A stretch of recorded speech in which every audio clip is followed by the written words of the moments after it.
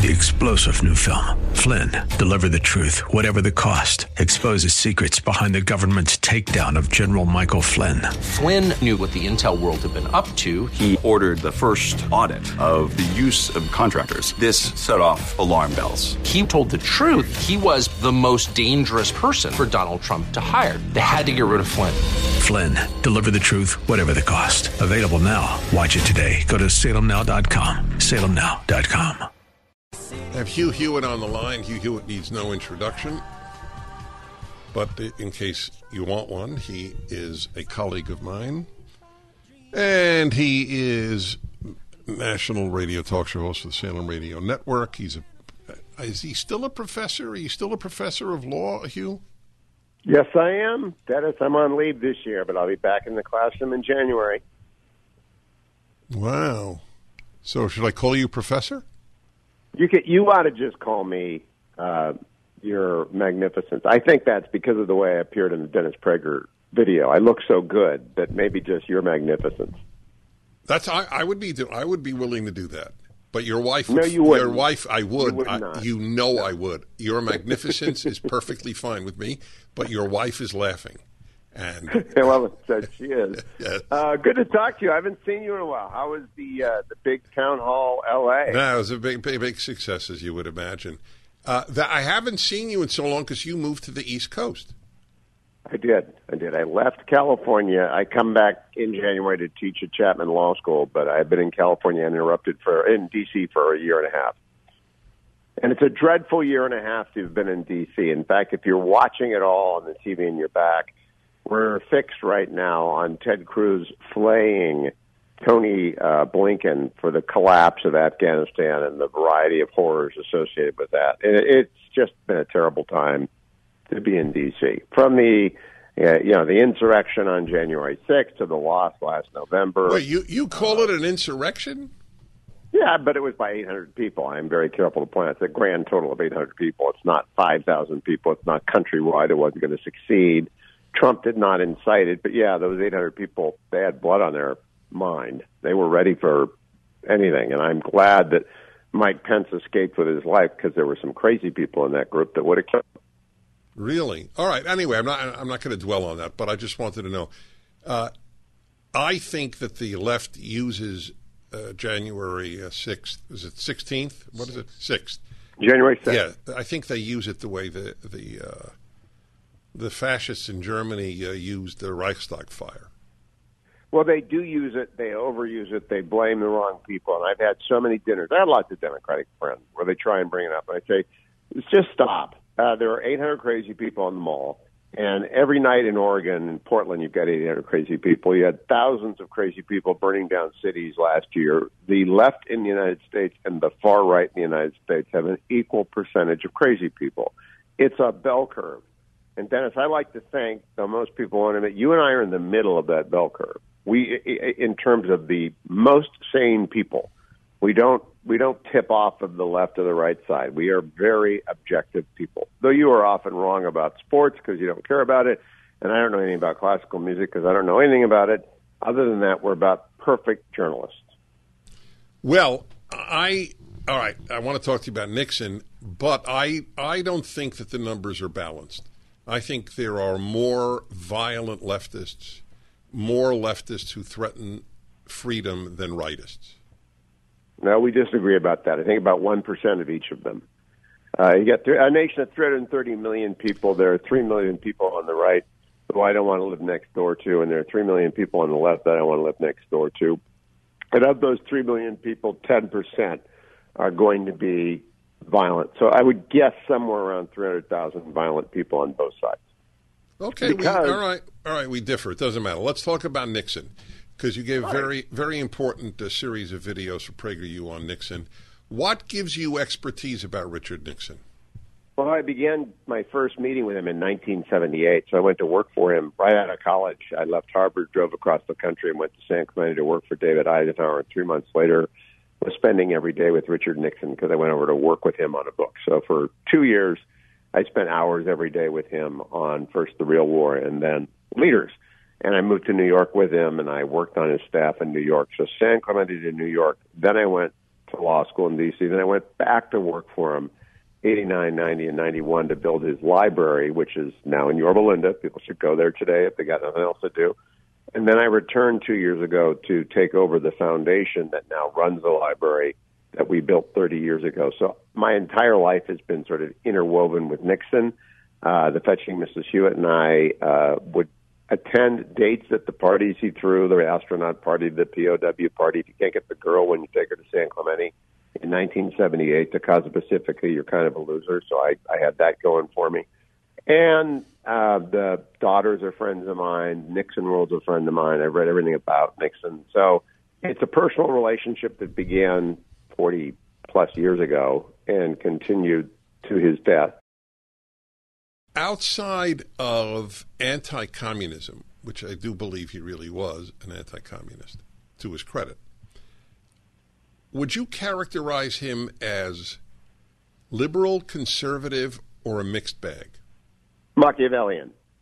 He's a strategist, a political strategist who only wanted to be in the office in order to rearrange the world so that it would increase the chances of the United States enduring. And I believe that in 1960, and I believe that in 1968. He ran without much of a domestic agenda, except to array around himself really smart people like Daniel Patrick Moynihan and George Shultz, to bring a Kissinger in who worked for Rockefeller, to staff the smartest people everywhere and let them do their stuff, but mostly to get us out of Vietnam, to reestablish a relationship with China in order to play the China card against Russia, to support, as he did Israel, the Yom Kippur War, send everything that can fly. He saved Israel. And when he signed a domestic law like Title IX, we just celebrated the 50th anniversary of Title IX, or we will next year, 50th anniversary next year. All of his environmental legislation, which is the most accomplished environmental president, desegregating the schools, 4 Supreme Court justices, all that stuff was secondary to he had a strategic vision for the world, and I would hope it would be the strategic vision for every Republican or Democrat, which is to be a Machiavellian about the world and making America survive. It's kind of the way Israeli prime ministers have got to be. They're surrounded by enemies. The United States has enemies everywhere in the world, and you've got to really keep your eye on the ball. He's sort of the opposite of Biden. He a genius who got everything right in international affairs, as opposed to a bumbler who gets everything wrong, and surround himself with brilliant people as opposed to third-raters. There is so much about Nixon most people don't know. That's why I love the Prager University video. You made me do it in 5 minutes, and may I make a pitch, Dennis, for Dennis Prager? I give Dennis a hard time. But he has a legacy no other radio host will ever have, or journalist, which is Prager University will last for 100 years, and people will continue to contribute to it, and people ought to write you a check right now, tax deductible. He did not ask me to say this. I say it whenever I can. Send him $500,000, send him $1 million. They have built an engine of excellence for young Americans so they are not brainwashed by the collapsing school system we find all around us. And it will endure 100 years. How's that, Dennis? Now do I get to see the Mary Poppins video? I must say I'm very moved, to be honest. This came out of nowhere, as it were, and I thank you for it, and I hope you're right, and I think you're right. And I thank you for this. I run a library. I run a Nixon library where people come in and they have to drive to it and they learn stuff that they don't know about Nixon. We have done more with 2 Prager University videos to educate people about Nixon than I have done in 30 years with the library. More in 2 Prager videos, millions of views, than I've done in 30 years. How is that possible? You did it. I don't know. I think Alan did it. Susan did it, is what I'm going to put it down. I'm not going to compliment you too much, but I'm going to say it's an amazing thing. Well, it means a great deal. I have a challenging question for you. You wrote a book, and I always have you on when you write a book, even when you don't write a book. But you wrote a book, If It Isn't Close, They Can't Cheat. Right. Do you still hold that view? Yep. If it's not close, they can't cheat. I do. I'm afraid of new technologies arising that are incipient, are not yet deployed, but are coming, where, because I've talked to experts about this, some of them live in California, where offshore entities will be able to manipulate our systems. And so we have to continually refine our systems and break them down and disaggregate them so that they're Why did we stop having paper ballots that you marked? Why is that not the safest system?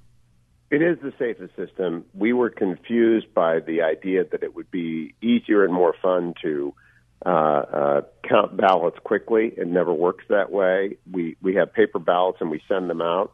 We have got to go to the Israeli system, Dennis, and you probably know this. You have to go home. You have to go like Jesus to Bethlehem to register, or Mary and Joseph to register for the birth of their son. You have to have a census. You got to go home in Israel, and then you have to vote in person. And you don't get to vote by absentee unless, you're laid up with, a life-threatening recovering surgery in the hospital. You've got to go vote at that precinct. We've got to do that. And they vote on one day. They stop everything for one day to vote. We need to do that. That is so true. Okay, my friend. It's great to talk to you. Well, but you didn't, the Mary Poppins video, do I get it? I think singing Chim Chimney, you must have been great. Sean, we know someone who could prescribe something to help my friend. There's no question. You're my man, Hugh. Thank you. Folks, watch his video on Richard Nixon at PragerU. The Dennis Prager Show.